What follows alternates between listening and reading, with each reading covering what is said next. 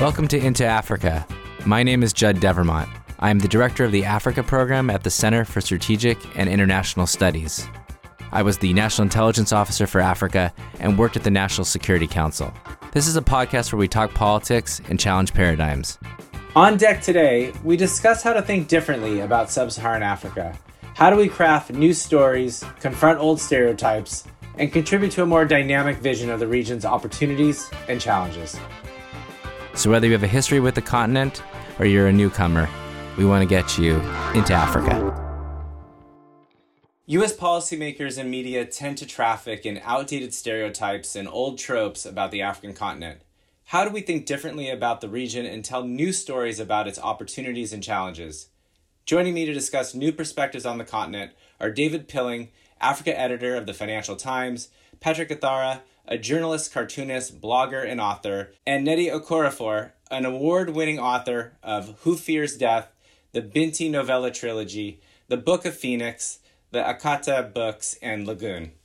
This is my final episode as the host of Into Africa. In the past 3 years, we've released 73 episodes and hosted 222 different guests. And yes, I counted. But I saved the best for last, and I've been struck by how unimaginative conversations about Africa tend to be in the circles that I travel in here in Washington, D.C. And so I wanted to talk to three people who I deeply admire, I learn a lot from, and I'm inspired by. So we're going to break with the normal segments. We're not going to do the news items. We're not going to do the paradigm. We're just going to dig into this conversation about the creative process and new approaches to framing issues across Africa. So maybe, Nnedi, I'm going to start with you. How do you choose the stories and topics that you tackle in your work? I read in Who Fears Death that it was inspired in part by a story about Darfur. I mean, how do you come up with such an incredible body of work? Yeah, my inspirations tend to be a lot of real world stuff, personal stuff. You know, it's kind of a blend of all of that. And when I first started writing Who Fears Death, it was inspired by the passing of my father. So that was the beginning of it. And so as I was writing this thing, you know, I'm not an outliner. I don't, sit down and outline the whole story and take it from there. I'm very much someone who writes kind of subconsciously. You know, if something hits me, I'd sit down and start writing it. And so Who Fears Death originally started with the passing of my father. And I started writing it on the day of his wake keeping. But as I wrote it, all of these other issues kind of whipped into the story. And one of them was around that time, I had read this news article, and it was in the Washington Post, and it was called something like "We Want to Make a Lighter Baby." And it was a story about Darfur and about the Janjaweed, which are the men on horses who were attacking these Black African women and, assaulting them. And not only that, it wasn't just about the story. It was also from the point of view of one of the women who had been assaulted. And when I read this story, it was just so clear, the evil of it, the evil of what they were doing, that just, and then also the woman's voice and all of that just kind of went right into the narrative that I was writing. There's something very close with it. And then that kind of blended with this, I started thinking about the Biafran War and genocide and all of that. And so that's really how the narrative of Who Fears Death kind of grew out of the personal and then also what was happening in the world at the same time. And maybe just a follow-up, because when I read your work, particularly sort of the Binti series, I keep reading in Biafra at times, right? I keep reading in sort of the rivalries and tensions between Nigeria's ethnic groups. I mean, is that a wise way to read your work, or should we just not have those touch points? Oh, definitely. I should be read like that because, I'm Igbo. Both my parents are Igbo. And I've grown up hearing the stories about Biafra. Like every Nigerian family has that ghost hovering over them. You hear about it from different angles. For me, being Igbo, I have stories of the way it affected the Igbo people. I've grown up with that. And so like for me, when I write, those things always bubble up. It's not something that I specifically think about where I'm like, okay, I want to write about this specific issue. It's not like that at all. It's very subconscious, but it's always there. So Who Fears Death was definitely touched by those memories of the Biafran War. And for me, even though I'm Nigerian American, I'm also a very curious Nigerian American. So I asked a lot of questions and I wanted to know these stories, because there are always these hints always around me growing up. And so those definitely made it into the narratives that I'm writing. And the same with Binti, just these ideas of negotiating, wartime, all those themes. A lot of that comes from, my own experience with the Biafran War and being a child of all of that. Patrick, what bubbles up for you when you do your work? I mean, I think that some of the columns that you write are incredibly biting. I mean, they're good medicine for those of us who work on Africa here in the West, but also your cartoons too. I mean, how do you think about your work and what drives you towards telling stories differently? I think for me, it's very much about trying to understand what's happening here where I stay in Kenya, in the region, in Africa, and to some extent in the world.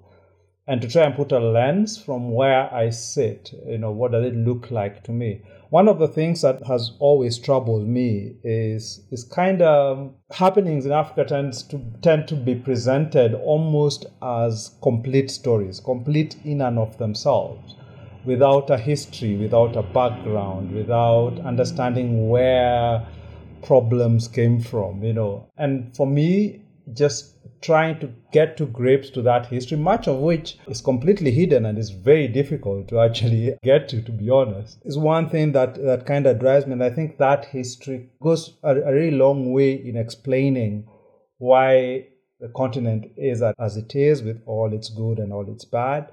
And I think for many people who try and engage with it, they think of it as mysterious because they see it as sort of fully formed without seeing the history that led to it, without understanding how it came to be that way. So for me, that I think is, for the most part, is what drives me to write about it, to try and bring some little bit of understanding of, where the continent is, where it came from, and hopefully where it's going. To your cartoons, I mean, is there a different series of stories or topics that you think are better tackled in that art form versus writing, or is everything fair game? I think from a cartoonist point of view, pretty much everything is fair game. And I think that there are certain things you can say much more succinctly in a cartoon than you ever could in words. It would take whatever tomes to explain a particular point that you can really illustrate quite quickly in a cartoon. And I think that it's, for me, when I write, I try to couple it with cartoons as well. So, for example, when I write for Al Jazeera, I'll be doing a cartoon for them to accompany the article. And I try to think of the cartoon not just as illustrating the point I'm making in the article, but sort of complementing it, trying to explain something that is not exactly articulated completely in the piece. Okay, let me turn to David, because I think you and I, David, are in the same boat, right? We're outsiders trying to understand and help tell stories about Africa. So, what does that mean for you as you think about what's in your columns, or particularly, you just did recently a very good FT lunch with Mulatu, the Ethiopian jazz artist. How do you think about that sort of story selection and how to convey nuance to your audience? Well, with difficulty, I suppose, is the answer. I have to be humble. I have to make sure that different voices come through the stories that I try to write. There's a great variety, and I'm fortunate. I mean, that journalism has its limitations for sure, but there is a great variety of kinds of pieces that I'm able to write, that our Africa team is able to write at the FT. So from, opinion pieces to long interviews to, what you might call spot news, to analysis, to big long pieces. Some of what we write is very much triggered by the news. News today that the US is imposing fresh sanctions on Ethiopia and various actors in Ethiopia, a coup in Guinea, a terror attack in the Sahel, or, with a business paper, a company, floating on the stock market whose primary business is in Africa. But there's also, as I said, there's a kind of a random element, especially in the think pieces, which may be triggered by where I am, who I've spoken to. Smart people like your other two guests today might trigger ideas. I might be writing about why Abiy Ahmed, who won the Nobel Peace Prize, then has gone to war, what that means, why Rwanda imposed a ban on secondhand clothes and why that angered the US, Nigeria's Twitter ban, why a Ugandan environmental activist who went to Davos and was in a photograph with Greta Thunberg was then cut out of that photograph, and what that said about how seriously Africa is taken in terms of big debates like the climate debate. So, I think there's a lot going on. I don't necessarily claim that there's rhyme or reason. Of course, we try to cover the waterfront, but some things just kind of, you use this phrase, bubble up. So we cover state capture in South Africa, but we also try to cover, an interview with Wole Soyinka or the performance of the Africa CDC during the pandemic, science in Africa, Nollywood, industrial policy. So I'm writing a piece about car production in Morocco, which is actually normally outside my patch, but also I've written about the obstacles of making chocolate in Ghana or in Madagascar, for example, rather than selling raw cocoa beans. So it's very, very mixed. I think if I had a sort of a unifying sort of raison d'etre, I guess it is to try to subvert stereotypes, to deal in nuance, to try to avoid cliche. And I try to do that, successfully or not. I mean, one of the challenges is that all of us are talking to different audiences, right? When I write at CSIS or do podcasts like this one, I know that there's going to be some Africa policy wonks.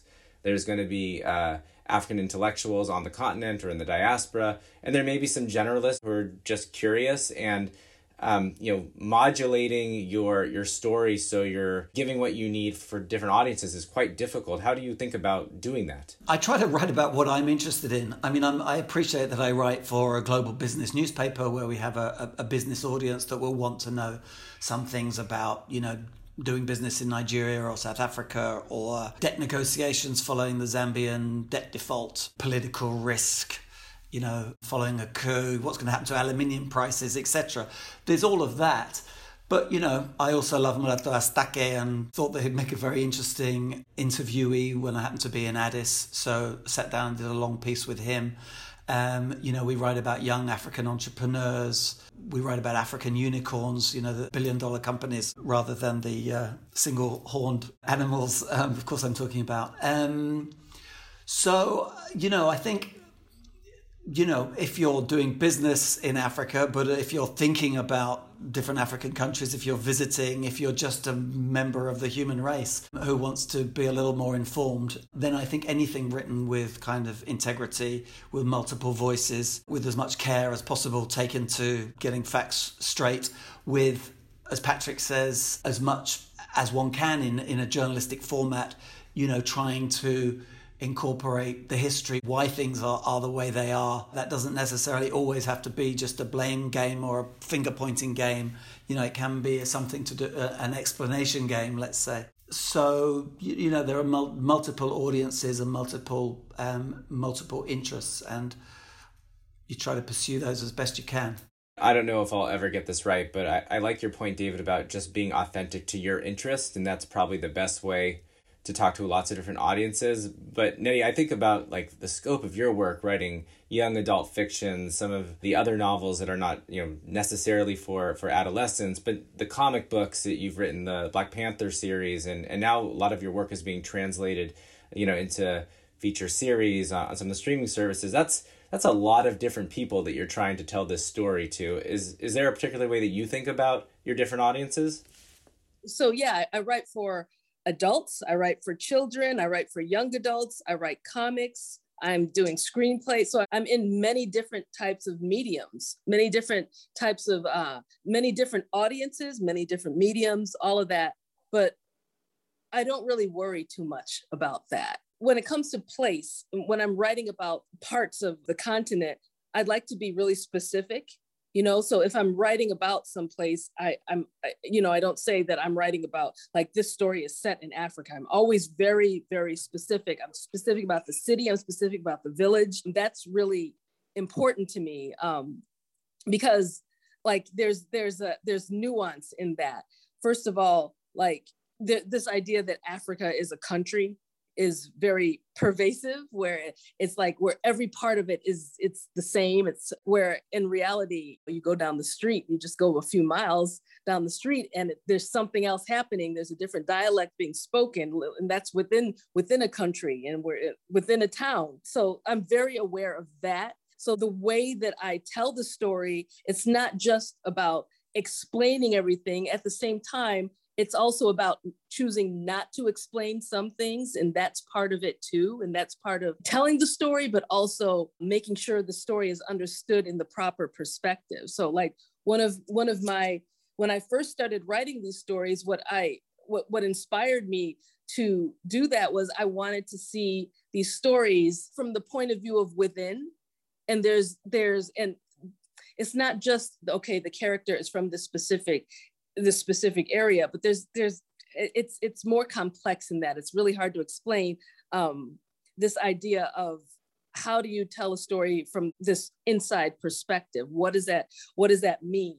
And what does that mean to the audience that you're telling the story to? There are a lot of things in the way that it's done. So it's not just in explaining, it's also in what I don't say, what I choose not to explain, those things that I feel that the reader needs to understand and learn to understand. That's also part of the story, part of telling the story. So, I mean, it sounds kind of contradictory in that in one way, I'm telling the story in this specific way because I understand the audiences that are taking in the story are not familiar with the type of story, with the culture, with the place that I'm setting the story in.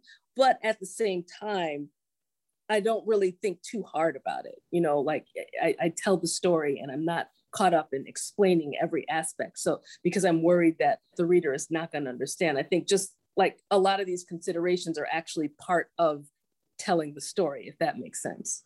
No, actually, it's really revelatory because I think the pieces and the work that I've done that I've been most underwhelmed by my own work is the ones where I've decided to explain something that I probably shouldn't have, because usually that quick reaction piece, that explanatory piece, I end up grabbing tropes and shorthands that I'm not truly invested in, but the demand for explanation, I don't know, sometimes forces me into it. So I not only do I agree with you, I need to do more of that. And Patrick, maybe you're already doing that, but the big fundamental thing for this episode for me is like, how do you challenge yourself to think differently, to inject new themes? It's one of the goals, has always been my goal in my own work, and to whether if it's a good news story to make sure that there's some nuance in there and make sure that I'm doing it in a fulsome way. If it's a bad news story, to add more perspective. But more than any of those things, try to find the story that I don't see people talking about. I think you do that really well. And how do you kind of keep going after all of these years and continue to have the impact that you do? Well, I mean, I think there are many stories to tell. I mean, many more than, one could exhaust in a lifetime. There's always something new. But there's always, I have found, threads that tie all these stories together so that you can find common themes in almost like everyday happenings. I mean, there's once I wrote a story about sort of the class structure in Kenya, looking at it through just how people cross the roads, or how they use the roads, who are the people who are privileged on the roads and how masses are pushed off it and they can only get on when they get together in a bunch, and force their way across. And I think it was a really great metaphor for how Kenyan politics works, how Kenyan society seems to work, and I think if one is just keeps curious and keep looking at what's happening in front of your eyes and not just to discard it or to discount it, I think one can learn quite a lot of lessons about that, and also kind of trigger some thoughts about where does this behavior come from. And rather than just dismiss it, that's just Kenyans being Kenyans or Africans being Africans. If you actually drill into it, you actually find some really interesting historical tidbits, just small things that can help you make sense of the bigger picture. But I also wanted to say something about the whole audience thing, because I think it relates also a lot to the spaces that audiences put you in, and editors as well, in my case. Because I find when I write, I've got an idea of, is this going to basically a local publication where they can understand them? I don't have to go into the minutiae of explaining things, or is it going to an international publication where there's a likelihood that a large number of people who see it might not know the intricacies of Kenyan politics, for example? That is something I'm dealing with. So I will sort of try and structure. I won't change so much the meat of what I'm writing about, but I will include some detail that I might not include in others. But the more disturbing thing I find is this idea that because you are from Kenya, from Nairobi, you should write about things that happen in Kenya or in East Africa or in Africa, basically. I've been told this by a bunch of editors, that that's what people are interested in, is what's happening there. As if you cannot be an African person here who's interested in the US election, who wants to give a perspective on what's happening with Brexit. We are not allowed those sorts of voices. And many times I find like you kind of have to push your way in for that. And for me, it's really, really important to understand that Africa is not just a place that for others to comment on, but it's got its own views about the world, about how the world is run, and that those views matter. That people over here watch these things on CNN, on Fox News sometimes, and stuff, and they've got views, they've got opinions, and those opinions matter, and they can be actually quite educative, even for people outside the continent. Lots of people who I speak to as a result of some of the pieces I write, we'll come back and say, I did not know this about my country, which lots of times is some of the reactions I get when I read, for example, what David writes. So there's an exchange there to be had. I don't think that it helps too much if we shut down one side of it. I'm so glad that you said that, because as I think about my time at CSIS, one of the contributions that we're most proud of is that we started a series called Africa Reacts. And it came from, I think, that same view, Patrick. Well, first of all, it came from something very personal, which is my entire career I've been paid to sort of analyze African politics. And I thought that was particularly one-sided. And so we did at least 12 of what, talking to people that we really respect and admire, academics, thought leaders, and journalists about, what's your reaction to the Iowa caucus, particularly some of the technology problems, or what do you think about the George Floyd murder? And like everybody had like different views on all of these things. And I guess I was expecting a lot more cynicism about the state of American democracy, given particularly we ran at most through 2020 and a little bit through this year. I was surprised, actually. I don't know, Patrick, if this is what you're hearing, or Nnedi or David, but it was more of a sense of loss from many of the experts that I talked to and asked to just do their analysis on Africa. A sense of loss about what the U.S. used to stand for and doesn't stand for anymore, as opposed to like, you think you're so high and mighty and now look how much you've fallen. It was really a lament. I think there is quite a lot of the sort of schadenfreude at how low the US came. I think that is coupled with loss. To be honest, it's a mixed feeling, because if you look, for example, from the Kenyan lens, you find that the US was quite instrumental in helping us when we were pushing, against the Moi dictatorship, both in terms of financing, in providing refuge for people who were persecuted. So there is a sense in which that the US was sort of a bulwark for democracy, if you will, and people do mourn that loss. I feel it as well. But there's also the other side of it, which is not so much spoken about, which was the misbehavior of the US across the world, and just how that, coupled with its rhetoric about democracy and rights, makes it look quite hypocritical. And therefore, when it has its problems with Trump and allegations of stolen elections, people will feel that, well, it's actually being cut down to size. This is the US now. They can't come and laugh at us, shithole countries. Welcome to the club. And I think that if that, for me, can be something that becomes an opportunity for us to have an open engagement, an open discussion that acknowledges, yes, there's lots of good that comes out of the US, and many people given a green card today would jump at it, but there's also lots of really bad things, really awful things that the US has done that it needs to own up to. Nnedi, do you want to jump in here? Yeah, I want to agree with everything that he just said. I will also, I don't want to speak for everybody or anything like that, but I know in my experience from what I've seen in terms of the response, I've seen a lot of cynicism, a lot of it, a lot of laughter as well. But also, I think that after all of that has kind of settled, I think that what I find really interesting is that I feel like there's a sort of leveling out, where now it seems like, of course, the United States has its positives and negatives, but now that illusion is gone.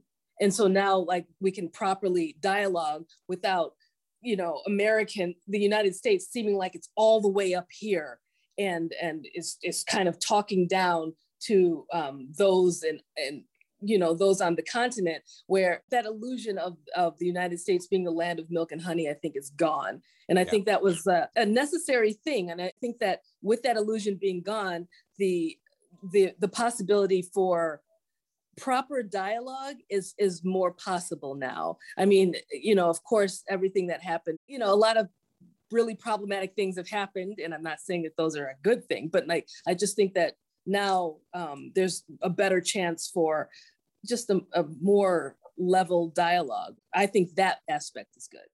Totally. I'm really excited to see, I haven't seen it as much as I wanted to so far, a humility that says, we don't have it all. We haven't figured it out. We're trying to work on it. Many of our counterparts are trying to work on it as well. But and this is the next step for me.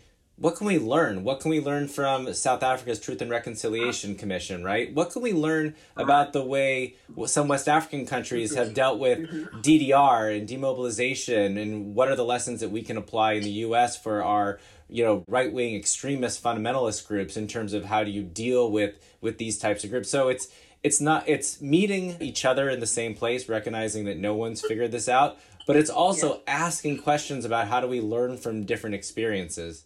I'm wondering, David, if you've been able to see a change in the way that the FT writes globally, right? Is there a new universality in terms of how the paper thinks, you think about different regions and do some of the things that Patrick and Nnedi are talking about, inserting lessons from Africa into other regions and being more judicious about, not saving a series of adjectives and adverbs just for one region that are not applied equally elsewhere?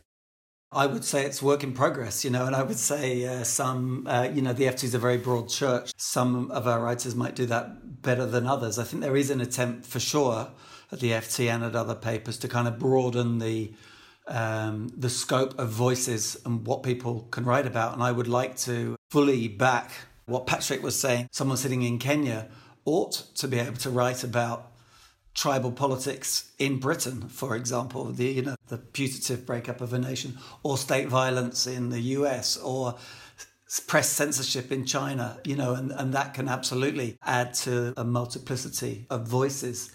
I mean, just in terms of, how I personally might try to kind of, you were talking about injecting new themes, again, picking up on what both Nnedi and Patrick said. I think for me, there's a couple of things. What I remember once as a very young reporter, actually, and I was sent to Nigeria. I didn't really know what the hell I was doing. It was just for a couple of weeks. And the Africa editor at the time said I should go and follow a bank clerk for 24 hours. And this guy kindly agreed that I could do that and was able, I hope, to, present his sort of view of the world, which was very different from what you might have thought if you went in to see him in his shiny bank, So we went to his church, we struggled through Lagos traffic in a, rickety bus, and we went to his home, and, so it's writing these individual stories. Then I think there's also the broader frameworks that can be useful as long as they're not rigid. So, for example, I spent 15 years in Asia, partly in Japan, and then partly as the Asia editor of the FT. And I think I've definitely brought a sort of an Asian prism to how I look at some of stories in Africa. And though the word Asia may never appear when I'm writing about Liberia or when I'm writing about Côte d'Ivoire or whatever it might be, or a company or a person, that might always be in the back of my mind, the kind of the Asian experience. And after all, there are some Asian countries that went from being, relatively poor to becoming pretty rich. I'm thinking of, say, South Korea, and just kind of looking at the how those countries got from A to B, and what the stages were and how that can, might be applied. So there's there's these different frameworks, and then there are these individual stories. And I think somehow one has to meld, or at least present a kind of a mixture of all of these things so that you get a multiplicity of view. When I was in government at one point, I really thought that I should work India for a little bit, or Indonesia, or countries in the global north, so I could be a better African analyst, right? That spending my entire career just working on 49 countries in this region was actually to the discredit of the countries that I was following in my analysis. But I think we're going to do like a lightning round here, because I want to just kind of go through with the three of you. If there's any persistent stereotypes or factoids, they can be, bullish, or they could be reductive, that you have been trying to debunk or discredit. I'll just share mine, which is a bullish one, but it frustrates me to no end, is that when a U.S. policymaker wants to talk about sort of Africa rising, they will always say something like 6 out of 10 of the fastest growing economies are in Africa. And it drives me crazy, because oftentimes in different versions of this, it's like Sierra Leone and Niger that are going from a very small base and doing some, very minimal growth. But it also, I think, doesn't do much in terms of helping an investor think about opportunities. It feels like a throwaway, and doesn't allow you to get really deep in terms of talking about some of the really exciting economic opportunities, but some of the challenges as well. So that's mine. Nnedi, do you have one or two that just get under your skin? I think, one that I've already kind of mentioned is that whole idea of Africa being a country. It just drives me batty, because it's just, it's so wrong. Like, it's a continent, of course, but it's such a huge, vast, diverse continent with so many different cultures and so much going on and so much to offer the world. So there's that. The second, I guess, would be, I'm a science fiction writer. And one of the reasons why I started writing science fiction in the first place was because I wanted to see African futures. I wanted to see what different parts of Africa looked like in the future. And like, one stereotype that I see is kind of this unspoken assumption that Africa will not be leading the future, or won't even be in the future. It is not part of the narrative. It is a part of the world that will hang on to the trajectory. Like, it hangs on, it would never lead the way. And so, like, that's something that I deal with very much in my work, that I'm obsessed with debunking in my work, and showing as opposed to telling, because you can say this over and over again. And I feel like people still have a hard time imagining such a thing, imagining any part of Africa being in the future, or being a futuristic setting, or being technologically advanced. It's just so difficult for people to imagine. So that's something that I'm kind of obsessed with portraying. Those are great, and that's one of the things that I really get out of your work. David, what's a couple of stereotypes, factoids, frames that you're trying to rid the world of? Yeah, well, I guess there's quite a few. I would definitely back up what Nnedi says. I mean, I used to live in Japan. Japan after the Second World War was told by the Americans, make beads and silk. That's what you're good at. And they said, no, we prefer to make, cars and computers. Thanks very much. The past is not necessarily a good predictor of the future. There could be a future in which, many African countries remain poor and are left behind, but there could be a completely alternative future in which they catch up and surpass, leapfrog, to use an overworn word, which is actually one of the words I would always try to avoid. But it does, I suppose, it does carry something. One word that I basically banned, certainly I would never use, is tribal. You have tribes, in heavy quotation marks, of 40 million people in Africa, let's say the Oromo, the Yoruba, the Igbo. You don't ever call Iceland, with its 600,000 people, a tribe. So the word seems just totally ridiculous and redundant to me. I'm always worried about explanations that rely on ethnicity. They may be true sometimes, but I think people fall back on those far too easily. The idea of science, I'm very big on. I have interviewed African scientists, scientists from Cameroon, from Nigeria, from Zambia, who are working on genomic projects, trials of drugs which have been developed pretty much wholly, on the continent. So that's something else that I think is, useful to try to subvert this. I'm very interested in the vaccine story and the making of vaccines on the continent, something which can be very easily done. It just needs willpower, really, and I think now will be done. So these are the kind of things. I could go on, but those are some of them. All right, Patrick, I'm going to give you the last word. Add to our list of things that we should just stop doing. Well, I think the first one for me would be stop imagining that colonialism was this time of advancement, the West and Europe civilizing. Stop glossing over the brutality of it. Stop glossing over the theft that happened and continues to happen. Actually, there's quite a lot that goes wrong on the continent, can be really well explained by what happened during colonialism and the fact that people are still trying to come to terms with it. So that for me would be the first one. It's just, let's have an actual honest discussion about what the West did here and not present it as this civilizing mission, which I think till today many want to do. The other thing is, and this ties it to what Nnedi was talking about, and to an extent David as well, is this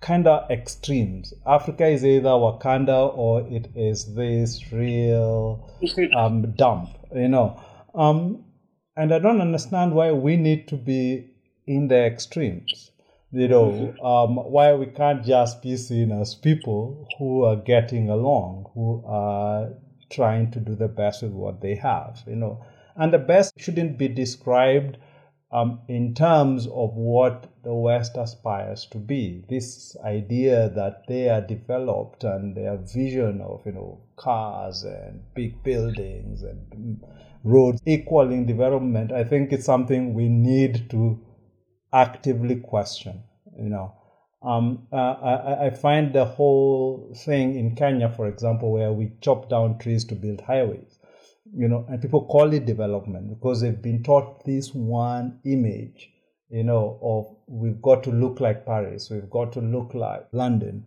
If you look at, for example, even Wakanda, the way it is presented, it's basically a white man's fantasy. And I would want us down here to think about it more, to query, what is it that makes us underdeveloped and what would we consider to be developed? I find basic social services, etc., much more important than some of the visions that our presidents over here tried to lobby on us. I mean, Kenya has just built a railway next to another one, parallel to another railway, and called it development. So there are huge problems with the ideas of development, Mandela, etc., that I would want to be questioned. Yeah, I think that would be the top 2 or 3 on my list, but there's obviously many more. Well, I think that's a great way to end the podcast. I want to thank my three guests for joining me today. And I want to say that, when I came to CSIS, doing this podcast was the number one thing that I wanted to do, excited about doing. It's really been the heart and soul of this program for the past 3 years. I look forward to every 2 weeks recording these episodes and then sharing them. So I want to thank our audience for listening. I want to thank, all of our various producers over the past 3 years. And to all of our guests. I hope Into Africa will continue after I leave, but it's been a wild ride, and thank you so much.